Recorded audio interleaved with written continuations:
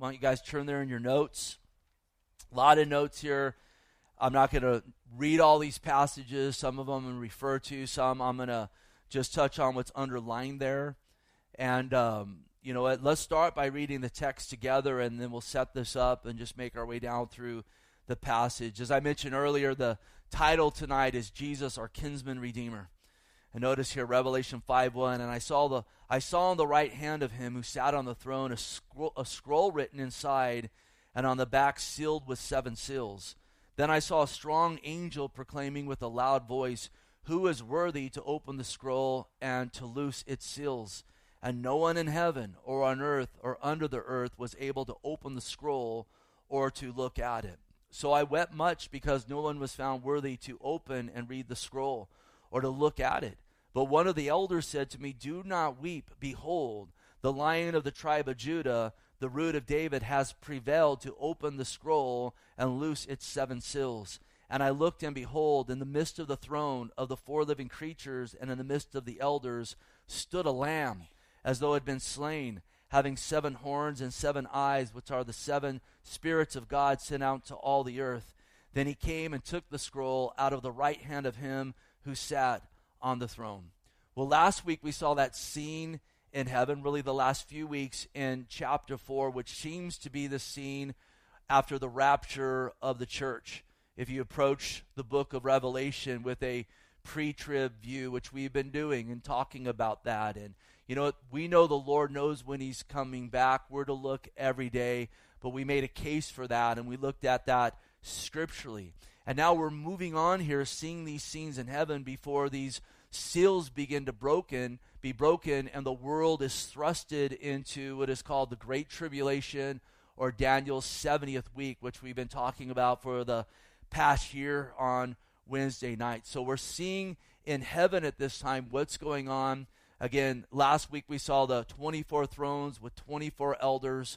We looked ahead in chapter 5, and we saw them really representing, being a picture of a large group that had been redeemed by the blood of the Lamb from every tribe and tongues and people. And remember, they had crowns, they had robes, and they were on thrones, and that's the things that Jesus said the church would have, you know, in glory and so forth. So it's a clear picture of the church there in glory. And then we saw the worship around the throne of God, these living creatures, the elders, and so forth. So again, entering into 5, it's a continuation of that. And now we see Jesus, the one who's worthy, taking the scroll with these 7 seals from the Father's hand. Now we want to set this up. We know that when man was created, and we'll go into detail in this, but I kind of want to give a little overview here. When man was created, he was given dominion over the earth. We'll look at some scriptures on that here in a minute. When man fell, when man ate of the tree, wanting to be his own God, not only did he break communion with God and become a slave of sin, not only did physical death begin to set in and spiritual death, man also forfeited that dominion, though it seems he has it still to a degree, but he forfeited at the minimum part of it, if not all of it, to the enemy of our soul. And we'll talk about that and look at scriptures that talk about Satan being the prince of the power of the air, the whole world being under its sway. How did that happen? Where did that happen? God didn't create the earth and man and said, now I'm going to bring Satan in and let him be the prince of the power of the air. It's clear that that happened when man sinned there in the garden. It seems that the legal deed of the earth that had been given to man to manage the earth, though there is a legality over even that, God Almighty, was forfeited to the enemy at that time.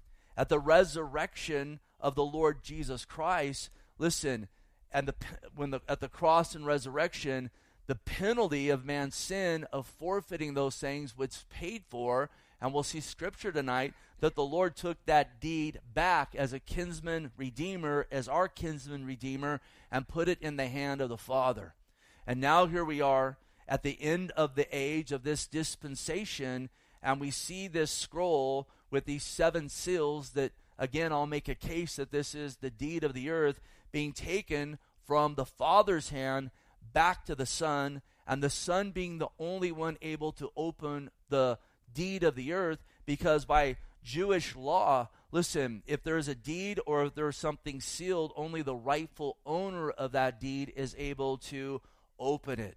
We'll see that from that, we'll refer to it, but what comes next as the seals begin to be broken in chapter 6 is wrath or punishment poured out on this earth, absolutely from Christ, from God, as those seals are broken. And then finally that moves through the tribulation, where we see at the end of the tribulation Jesus reigning for 1,000 years, and we refer to it often, and it's come up often already in our study in Revelation. We see that we will rule and reign with the Lord during that time as kings and priests, once again having dominion over the earth through our kinsman Redeemer. So let's talk about this. Notice here verse 1 again. I saw the right hand of him who sat on the throne, a scroll written inside, and on the back sealed with 7 seals. Now I want to set this up a little bit first. The right hand is always the hand of power. And this seal here is in the right hand of the Father. We need to know, and we're going to see, again, we've already referred to it, Satan is the god of this world, but he's still subjected to a higher authority. And that higher authority is God Almighty, who is on the throne. It's like this tonight. If you get to the point where you pay off your home, boy, that's a long process, is it not nowadays? But if you do that, you get the deed to your home that says you own that home. But let's be truthful tonight. Do you really own that home? You're subjected to a higher authority. You're subjected to a government. You're subjected to taxes, permits. You could be subjected to fines and ordinances and all sorts of things. And you might fool yourself and say, I own this whole house. You don't own anything. I hate to break the news because, listen, the way things are going in the world today, who knows what they're going to do next to come in and take that right from you. Praise God, we have a mansion in heaven in the Lord Jesus Christ. We're passing through here, and the scripture says that those who buy actually should live as if they don't possess. These things are just wood and brick tents is what they are. We're thankful for them. We're grateful for them. We want to be good stewards. Listen, the Bible speaks much about land ownership and home ownership. It's part of God's plan, but guess what? It got messed up when man sinned in the garden. So we know that Satan, and we'll establish this more, he's the prince of power of the air, and we see, again, we'll even see him offering when he tempts Christ, the kingdoms of the earth. How can he do that? But with all that, listen, he's subjected to God. Job 1:6, it says, now there was a day when the sons of God came to present themselves before the Lord, and Satan also came among them. And it talks about Satan being accountability to God. So we start this off by seeing the right hand of the Father. It is the hand of power, and he is the power upon high. In fact, notice what it says next. We see this over and over again. Where do we see God? Where do we see the one with the right hand of power? He is seated on the throne. And Sunday morning, we talked about this in great detail in Psalm 93. And we saw this in great detail the week before in Revelation 4. And I didn't plan that out. That's just where we ended up verse by verse, which is pretty awesome. We saw both of the last services, God on the throne. And indeed, in this chapter alone, 14 times it speaks of thrones. And in 46 times in the book of Revelation, it speaks of thrones. Predominantly God being on the throne, but it also speaks of the church, those with faith in the Lord Jesus Christ. Remember, Jesus said, to him who overcomes, he'll sit on the throne with me as I sit on the throne with my Father. And so we have a great future and hope in the Lord Jesus Christ. Side note, and we'll get into this more in some weeks to come, tribulation saints, you never see them sitting on the throne. They're before the throne. They're never given crowns, though. And they are, not in a place of judging the earth. Revelation 20 verse 4 speaks of those who are on thrones judging the earth. That's the church. And then it sees the souls of those beheaded during the tribulation.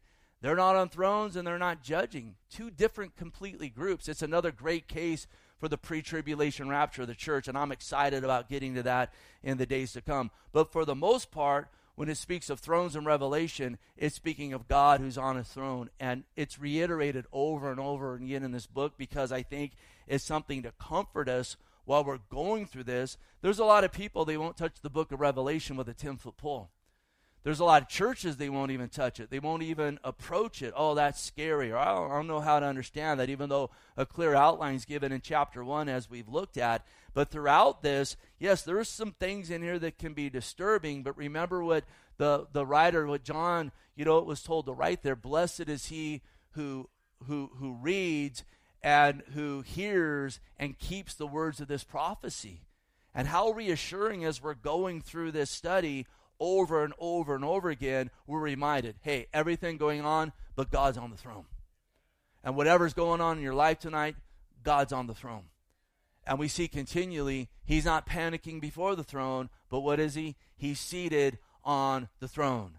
And we see this reiterated throughout the word, verses like Psalm 11:4, the Lord is in his holy temple, the Lord's throne is in heaven. Psalm 47:8, God reigns over the nation, God sits on his holy throne. Psalm 103:19, the Lord has established his throne in heaven, and his kingdom, hear this, rules over all. Do you believe that tonight? Can we say amen to that? And again, Isaiah 66:1, the Lord says, heaven is my throne, and earth is my footstool.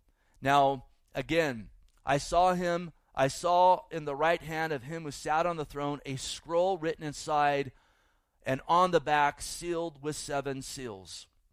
We got to understand that God is a God who puts forth legalities. The scripture is full of legal boundaries. It's full of covenants. It's full of laws. God's a God of order.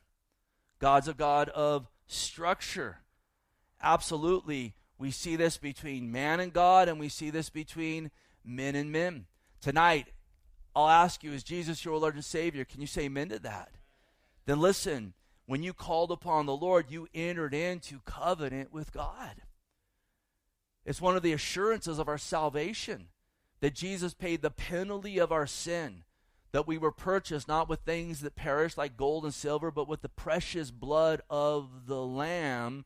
And when we put our faith in Christ, we entered into covenant that the Lord has made available to us. And it's one of the reasons why, again, we can have assurance of our salvation. Jesus paid the penalty, and through my faith in him, by his grace, I know that I'm saved. I'm in a legality or a legal binding contract with the Lord based on what Jesus has done for me. And that's a wonderful, wonderful thing.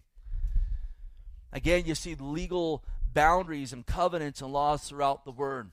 You see passages like this, Deuteronomy 19:14, you shall not remove your neighbor's landmark, which men of old have set in your inheritance, which you will inherit the land of the Lord your God that is giving you to possess, speaking to Israel. Deuteronomy 27:17, cursed is the one who moves his neighbor's landmark. These things are throughout the word of God.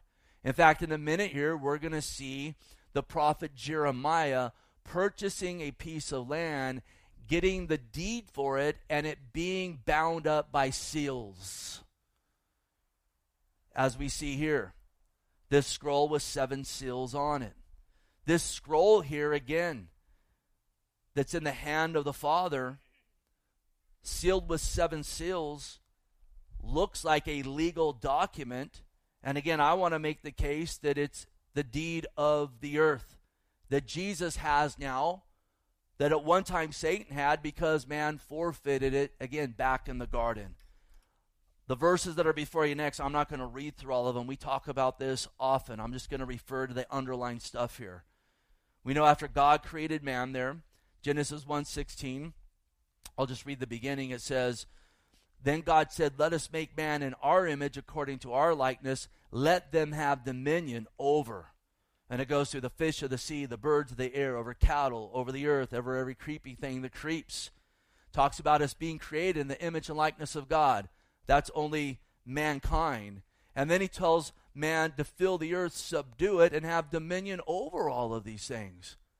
Listen, a lot of people have it wrong today. They act like man's a curse on the earth, a curse to Mother Earth, to Mother Gaia or whatever. And man's just an accident here, and it's all about the earth. That's wrong. The earth was created for man to have dominion over it. Everything should be done with the welfare of mankind in mind. Unfortunately, again, as the scripture says, when they become unthankful to God, they begin to worship the creation instead of the creator. And sin always puts things upside down and puts things on their head. In Genesis 2, God gave man a charge. Again, eat of any tree of the garden, you're going to be blessed. But the day you eat of the tree of the knowledge of good and evil, you need to know in that day you're going to die. We talk about this all the time. It's imperative that we know these things. He was speaking of physical death setting in. He was speaking of spiritual death setting in, or separation between man and God. God's holy. God does not commune with sin. When man ate of that tree, again, in Genesis 3 there, we see the account. The serpent comes along. He villainizes God. He puts forth a lie.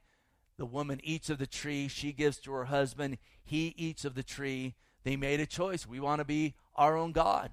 We're going to believe the serpent over God as he villainized God and came against the word of God. Listen, we always want to stand in the word of God.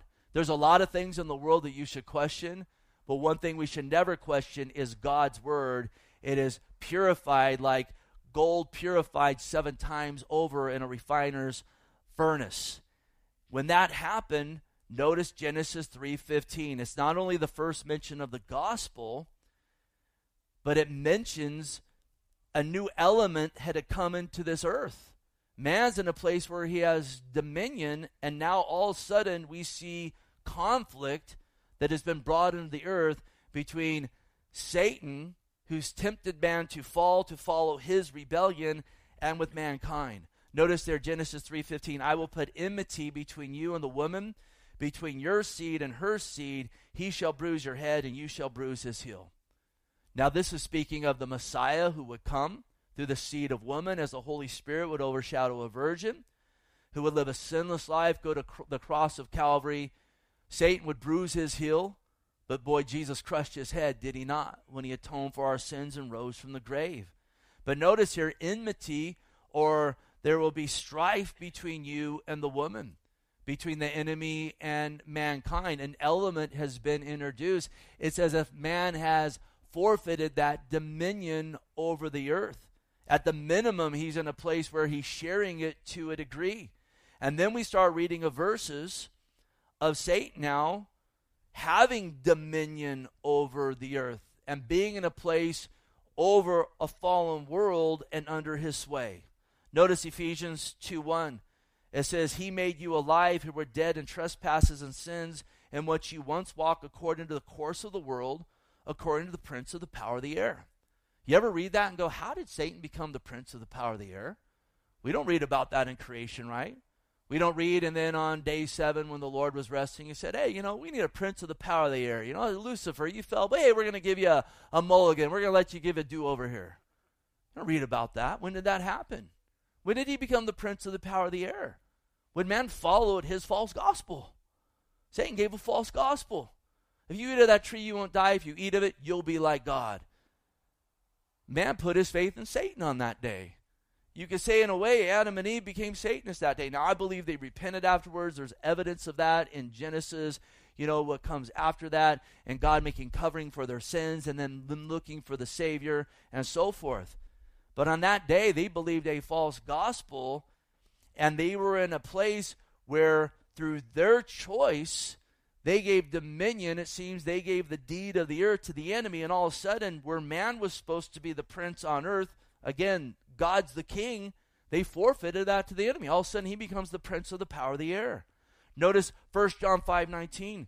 We know we're of God. Do you know that tonight? You said Jesus is your Lord, right? No, you're of God. And the whole world lies under the sway of the wicked one. Well, when did that happen? When man sinned in the garden. 2 Corinthians 4:3. But even if the gospel is veiled to those who's perishing, whose minds the God of this age has blinded. Who gave Satan such authority? Who allowed them to be in that place? The Lord never gave that. That happened when man sinned in the garden. It was a forfeiting of dominion, really a forfeiting of the deed of the earth. Jesus says in John 14:30, the ruler of this world is coming, and he has nothing in me. Jesus was speaking of Satan there. Jesus, the second person of the Trinity, calls Satan the ruler of this world. The rule of the world is coming for me. And then in John 18:6, he refers to Satan again. The ruler of this world is judged, talking about Satan.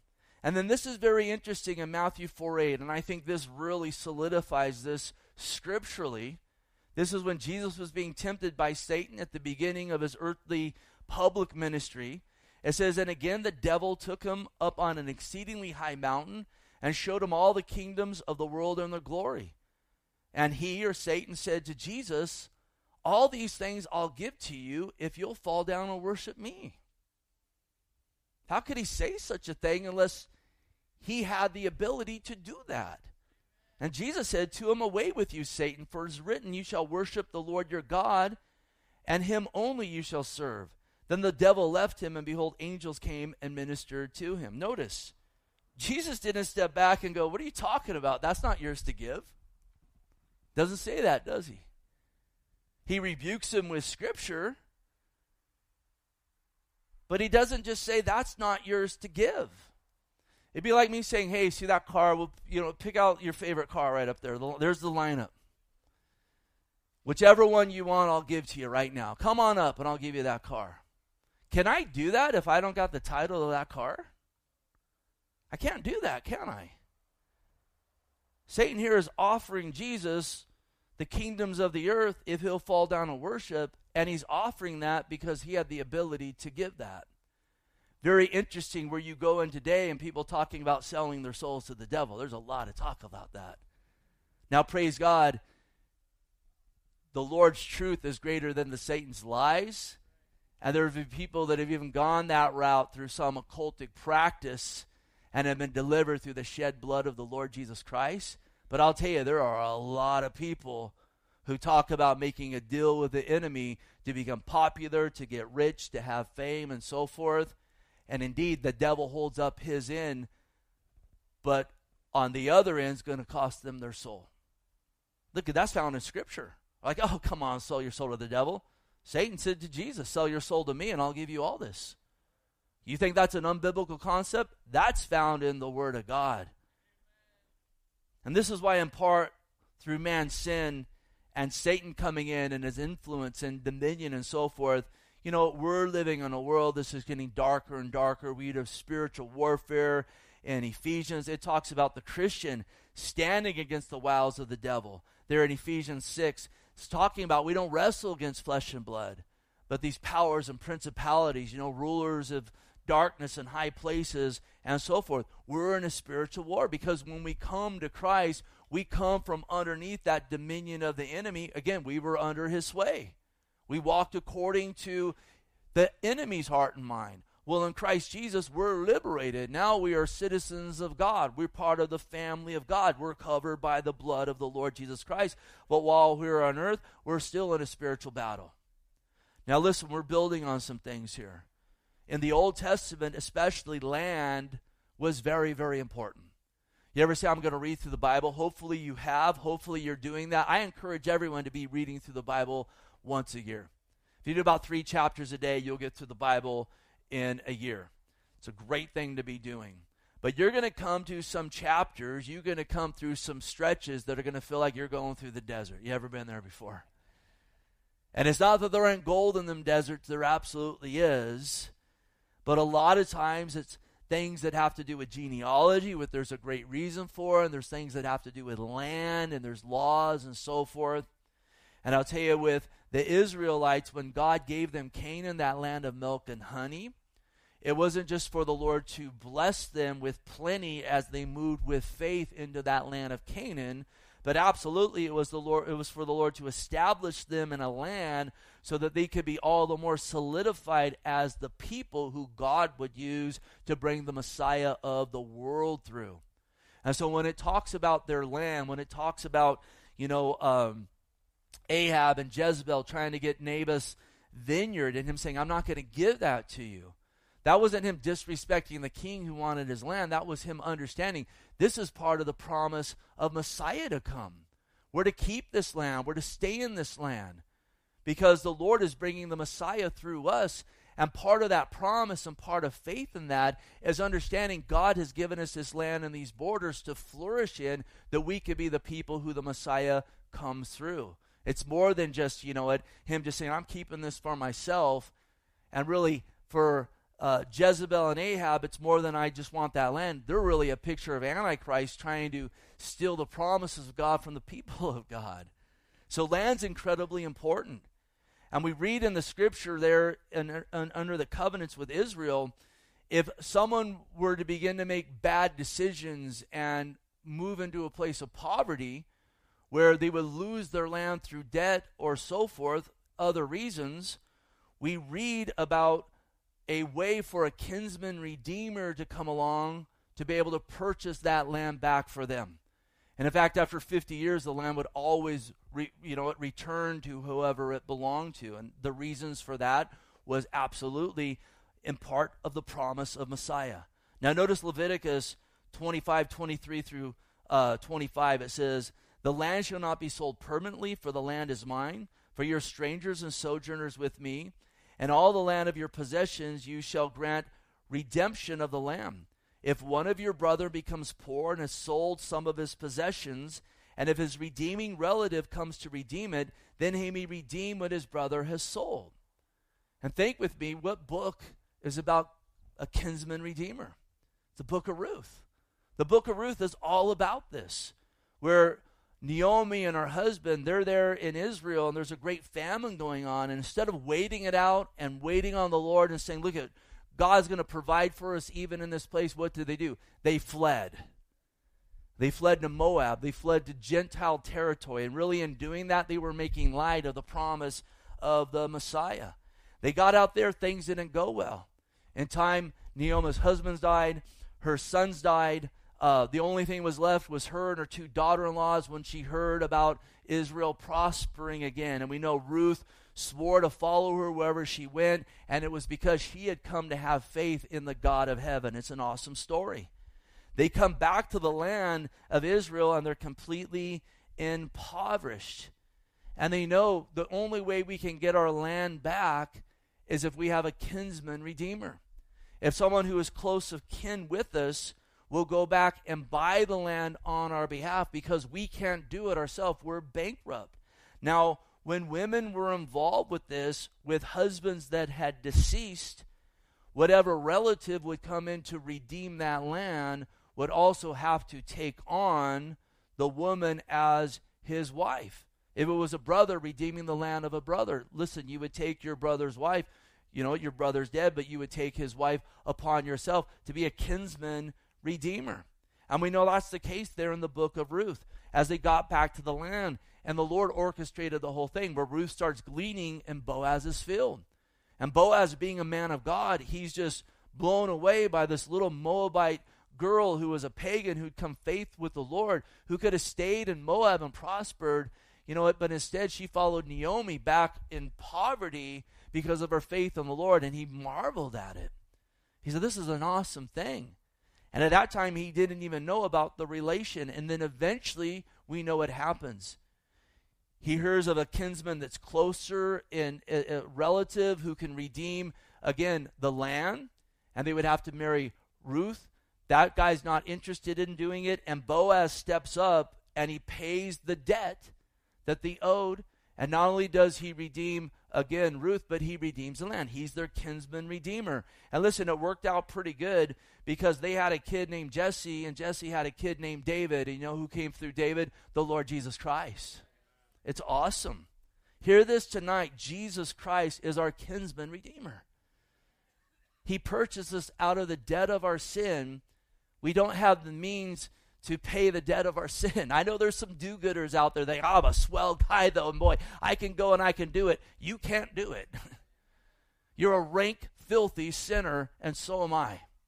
In fact, I'll give you a little insight. The more that you think you're not a sinner, the more you are, because Jesus read the Riot Act way more to the Pharisees than they ever did to the prostitutes. Those guys that think they're about a citizen of the year, man, I'm a good guy. The scripture says your righteousness is as filthy rags. And so are mine. I can't purchase myself out of sin and the penalty of my sin, which is hell. It's damnation. But Jesus Christ purchased us out of sin, and he also purchased that which man forfeited, the deed of the earth. Notice 1 Peter 1:18, knowing that you are not redeemed from corruptible things like silver or gold from your aimless conduct received by the tradition of your fathers, but with the precious blood of Christ as a lamb without blemish, without spot. Boaz redeemed Ruth and Naomi in that land through gold and silver. Jesus Christ redeemed us through his shed blood. Notice Colossians 2:14, having disarmed principalities and powers, he made a public spectacle of them, triumphing over them. This is at the cross when we were redeemed. He made Satan a public spectacle and triumphed over them, not only in our salvation, but indeed taking that deed back. Notice Ephesians 1:20 through 23. Which he worked in Christ when he raised him from the dead and seated him at the right hand in heavenly places. Notice, far above all principality and power. Notice that he and might and dominion and every name that is named, not only in this age, but also in the age to come. And he has put all things under his feet and gave him to be the head over all things to the church, which is the body, the fullness of him who fills all in all. Now listen, it's never that God lost control. He was always in control, but man forfeited dominion there in the garden. That's how Satan became the prince of the power of the air. But Satan was defeated and disarmed at the cross of Calvary when our debt was paid, when we were redeemed through his shed blood, and absolutely when he took that deed of the earth back. That's what we're reading about in Revelation. He put it in the hands of the Father. And now, in the time soon to come that we read about here, at the beginning of the tribulation, that's the time when he chooses to claim that deed. And I think a great picture of this is found in the book of Jeremiah in chapter 32. We know that Judah is going into captivity because of their sin. Jeremiah has prophesied of this. He's called them into repentance. But as this is happening, he's instructed to buy a field for a time later on. Notice just the underlined parts there in Jeremiah 32. It says, buy my field which is in Anahoth, for the right of redemption is yours to buy it. It's the same process. He's saying, redeem my field and it can be yours. It goes on to say, for the right of inheritance is yours and the redemption is yours, buy it for yourself. And then notice down there in verse 10, and I signed the deed and sealed it, took witnesses and weighed the money on the scales. So I took the purchase deed, both that which was sealed according to the law and custom, and that which was open. I gave the purchase deed to Baruch the son of Neriah, and the son of Mahasei, in the presence of Hamalal, my uncle, in the presence of the witness who signed the purchase deed before the Jews who sat in the court of prison. Now listen, he's redeeming this land, but they're about to go into 70 years of captivity. He says here, take the deeds, both the purchase deed, which is sealed, and the deed which is open, and notice, put them in an earthen vessel, that they may last many days. For thus says the Lord of hosts, the God of Israel, houses and fields and vineyards shall be possessed again in this land. So the deed is taken, it's sealed, it's put in an earthen vessel for a later time when it would be open and the land again would be redeemed. And when Christ paid the penalty of our sins, again, he redeemed us. He's our kinsman redeemer. The deed of the earth was taken and it was given to the hand of the Father. And the day's coming real soon when Jesus is going to take those seals and begin to break them. And wrath is going to come out upon this earth that is chosen to continue to follow the prince of the power of the air. Because when the deed is open, that's when those that have overstayed their welcome, so to speak, are evicted. The squatters are evicted.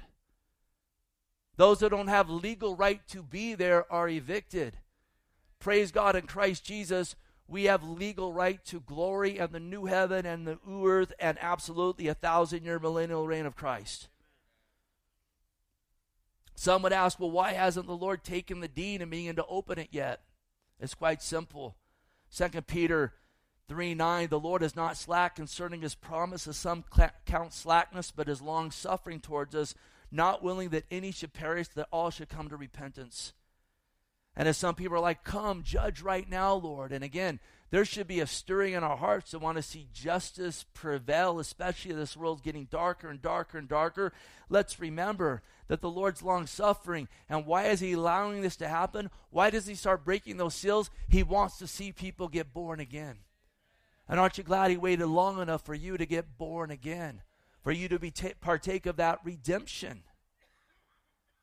And again, when that last seal's broken, it brings forth trumpets, it brings forth bowls of wrath, but eventually it brings forth again an eviction of the nations that gather against God as he tramples them, and Satan thrown into the lake of fire, or in Sheol or hell, for 1,000 years. He's loose for a short time, and then for all of eternity, he is in the lake of fire.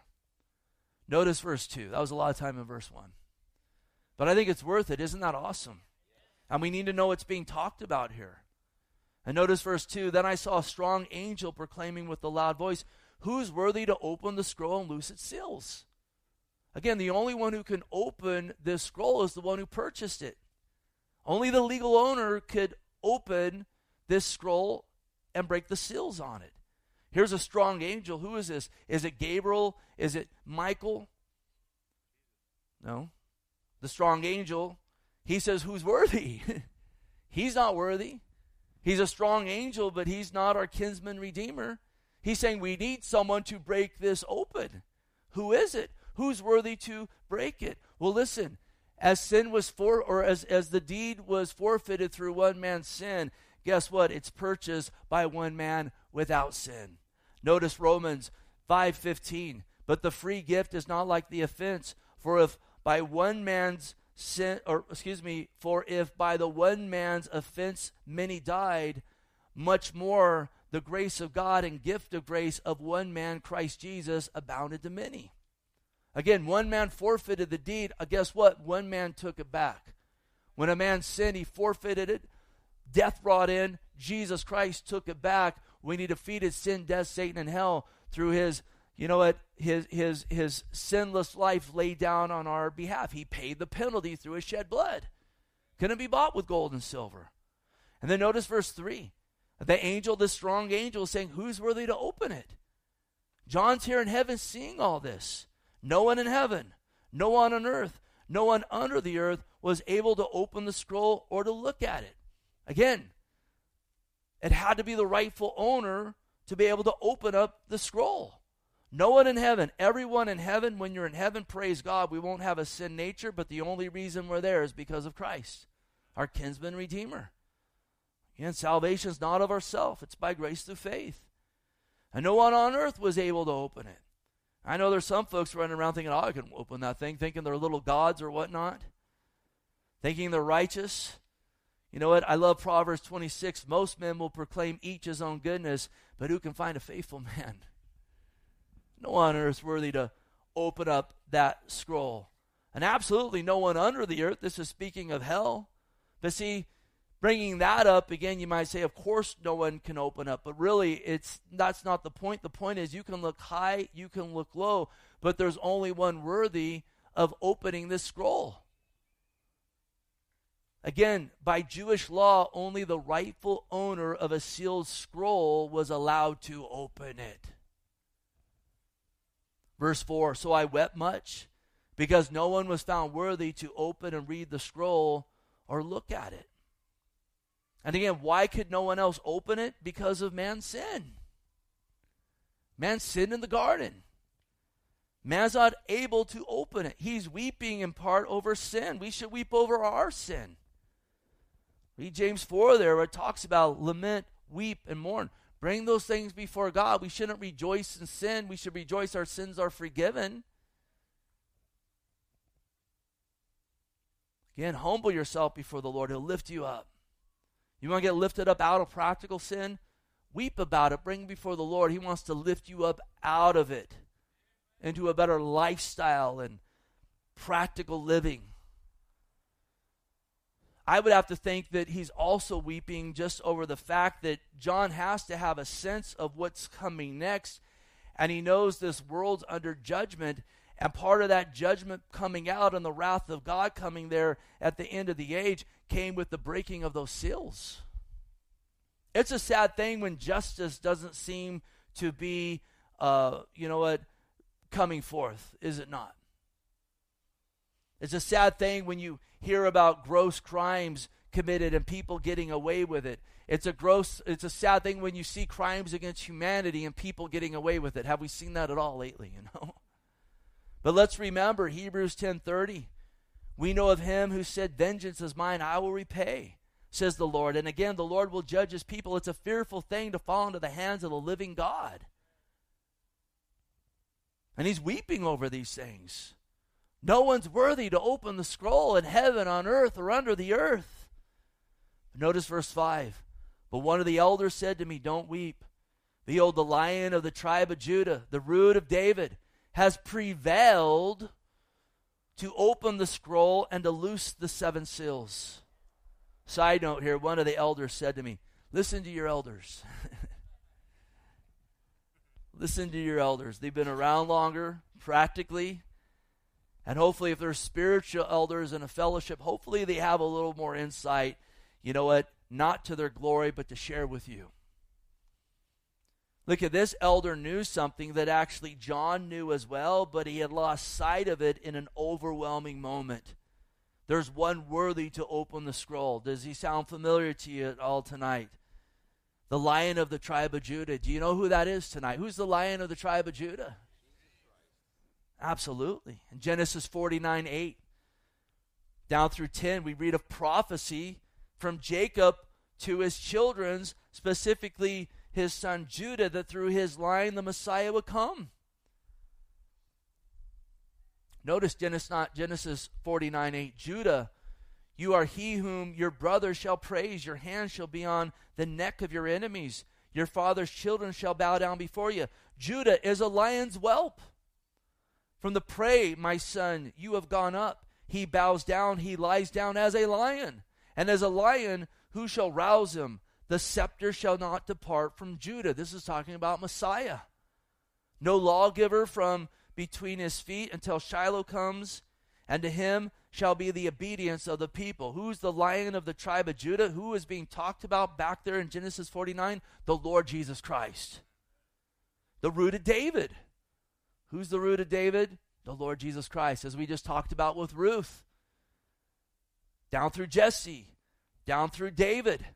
You follow the genealogy. You can follow it again from Eve and Adam through Seth, all the way down through Noah, Abraham, Isaac, Jacob, all the way down again through Judah, down to Jesse, down to David. You see different people involved all the way from Rahab the harlot to, Ruth here and Tamar and Bathsheba, these women of faith. Most of them just complete outcasts, but they said, but I have faith and I trust in the Lord. It's just such a beautiful, awesome, glorious picture. And I'll tell you, that's where all those begats and so forth in the Old Testament, they're glorious when you begin to understand what they're talking about there. Isaiah 11:10. And in this day there shall be a root of Jesse. Again, Jesse's David's father. It's a root of Jesse. It's a root of David. He shall stand as a banner to the people, for the Gentiles shall seek him, and his resting place shall be glorious. Who's the root of David? The Lord Jesus Christ. And he says he's prevailed to open the scroll and loose the 7 seals. How did he prevail? He lived a sinless life. He laid it down, and he rose from the grave as our kinsman redeemer to save us and to take the deed of the earth, and only he is worthy to open it and break those seals. Verse 6. And I looked, and behold, in the midst of the throne of the 4 living creatures, and in the midst of the elders, stood a lamb as though it had been slain, having 7 horns, 7 eyes, which are the 7 spirits of God sent out into all the earth. And who is this lamb who looks as if he's slain? Again, it's the Lord Jesus Christ. Remember what John said, John the Baptist, when the Lord started his public ministry. John 1:29, the next day John saw Jesus coming towards him and said, behold, the Lamb of God who takes away the sins of the world. And what's Isaiah speak of him hundreds of years earlier in Isaiah 53:4 as as he got prophetic vision of the cross of Calvary, the Lamb when he was slain. Surely he has borne our griefs, carried our sorrows, yet we esteemed him stricken, smitten by God, and afflicted. He was wounded for our transgressions, bruised for our iniquities. The chastisement of our peace was upon him, and by his stripes we are healed. And John sees Jesus as a lamb who was slain. Think about that. He bore our griefs, carried our sorrows, stricken, smitten, afflicted, wounded, bruised, chastised for us, and took stripes for us. You think your God doesn't love you? You're listening to lies.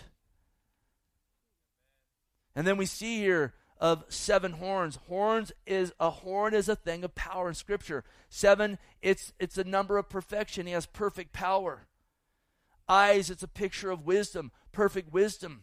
The 7 spirits of God, it's a sense of perfect presence out into all the earth.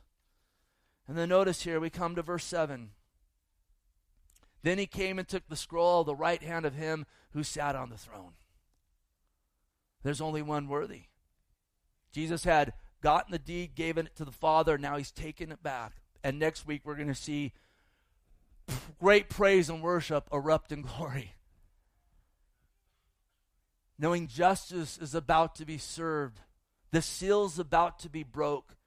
This world is saying, God, we don't want you. We don't want your restraints. We want to do as we will. We want to follow this other one who's come in his own name.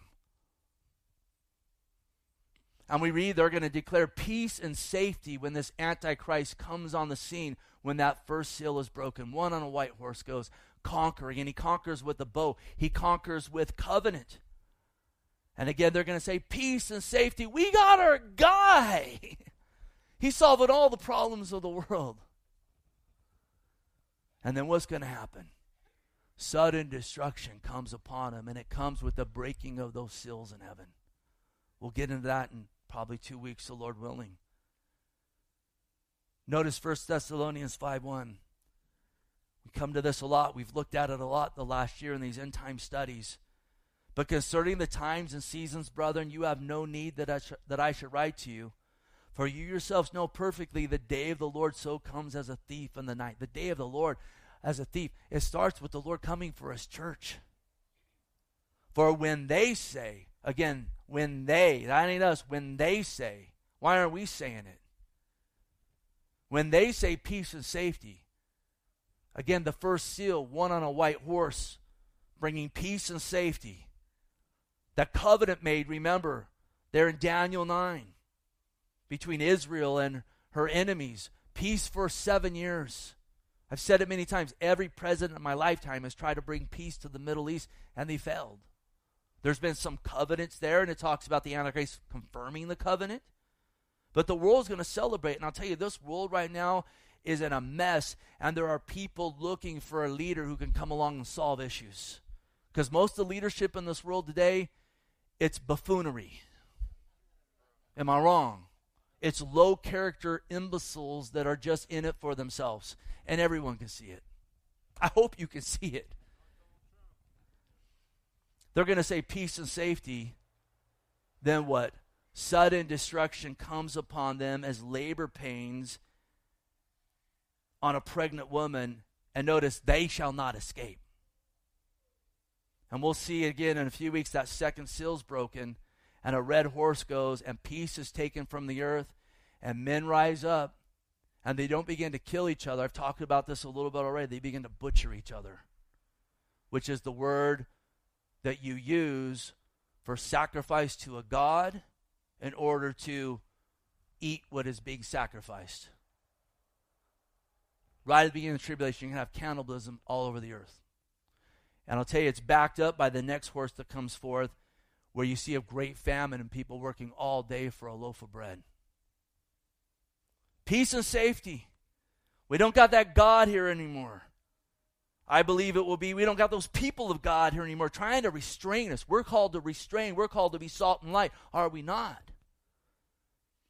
Sudden destruction comes upon them. The word destruction here, it means to ruin. It means death. It means punishment. It's going to come upon them as labor pains, and they shall not escape. Notice verse 4, but you, brethren, But you, brethren, are not of the darkness, so this day should overtake you as a thief. Again, is he your Lord tonight? Can you say amen? You should be looking for the coming of your Savior for your church that you are part of every single day. And if your eschatology sways you from that, your eschatology needs to take second place to the Lord's words, always look and be ready for my coming. But you, brethren, are not of the darkness, so this day should overtake you as a thief. You're sons of the light, sons of the day. We are not of the night, nor of the darkness. Therefore, let us not sleep as others do, but let us watch and be sober. For those who sleep, sleep at night. Those who get drunk at night. But let us who are of the day be sober, putting on the breastplate of faith and love and the helmet of the hope of salvation. We should be doing that right now. Sober-minded, looking for the Lord, putting on the breastplate of faith, walking in love. Again, with everything going, get on your head. You have the hope of salvation. Start filtering your thoughts through that. I have salvation in the Lord. And then he says in verse 9, for God did not appoint us to wrath. What's destruction mean? It means punishment. What does wrath mean? It means justified punishment. What's the context here? They say peace and safety, then comes punishment. What's the context again here as we look at this in context? God has not appointed you to that wrath or that punishment. Why? We got a kinsman redeemer. But to attain salvation through our Lord Jesus Christ, who died for us, that whether we wake or sleep, we should live together with him. Notice verse 11. Therefore, comfort each other and edify one another, just as you are also doing. We're going to build more on this. Some people have the idea that after the sixth seal, when the people of the earth who are saying, who's like the beast, who's able to wage war with them, finally realize wrath's being poured out on them, and they say, save us from the day of the wrath, that's when the wrath of God starts. No. The wrath of God starts when these seals are broken, man. Listen, it's the wrath of God when you're given up to your sin. When God pulls back restraints. You see this throughout the history of Israel when they would go into sin. 2 Chronicles 29, it's a time of great rebellion in Israel. They don't want God around. And then notice 2 Chronicles 29:8. Therefore, the wrath of the Lord fell on Judah and Jerusalem. And notice, he has given them up to trouble, to desolation, and to jeering, as you see with your eyes. You keep pushing God off. You keep pushing God off.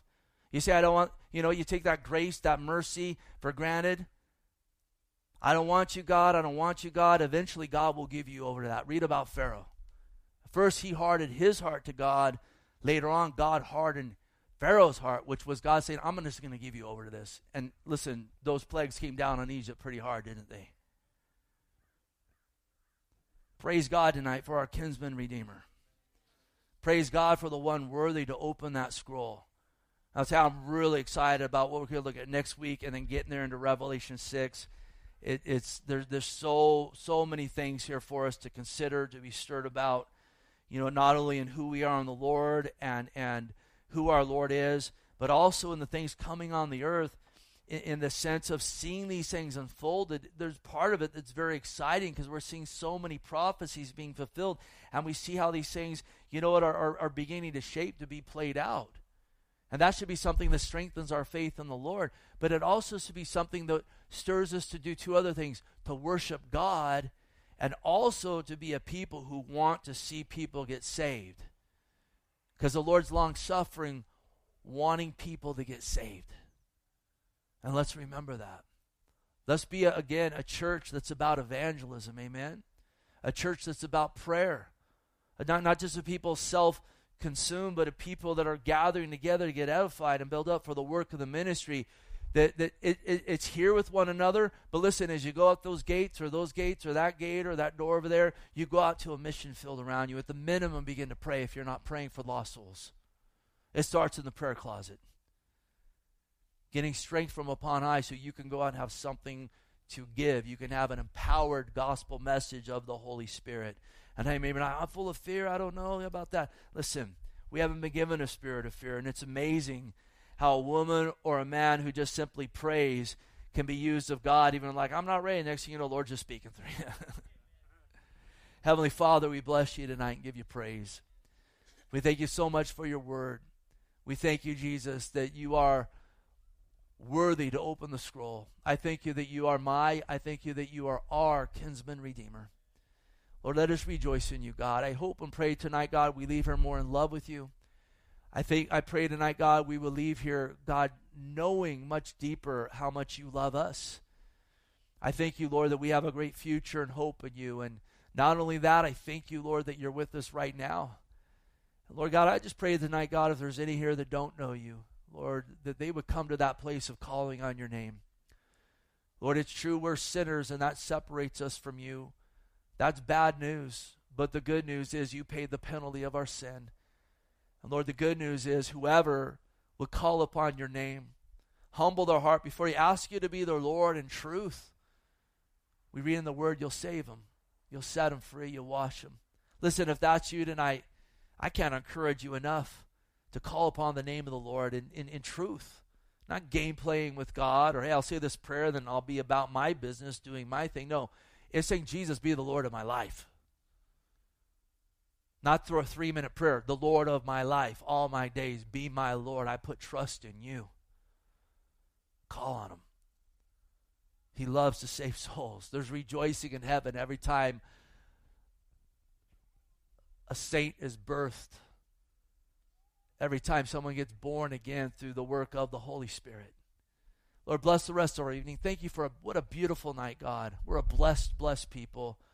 I just pray, God, we can encourage one another right now and, God, build up one another and just bless the fellowship that's found only in the Lord Jesus Christ. So we ask and pray all these things in Jesus' name, and God's people said, amen.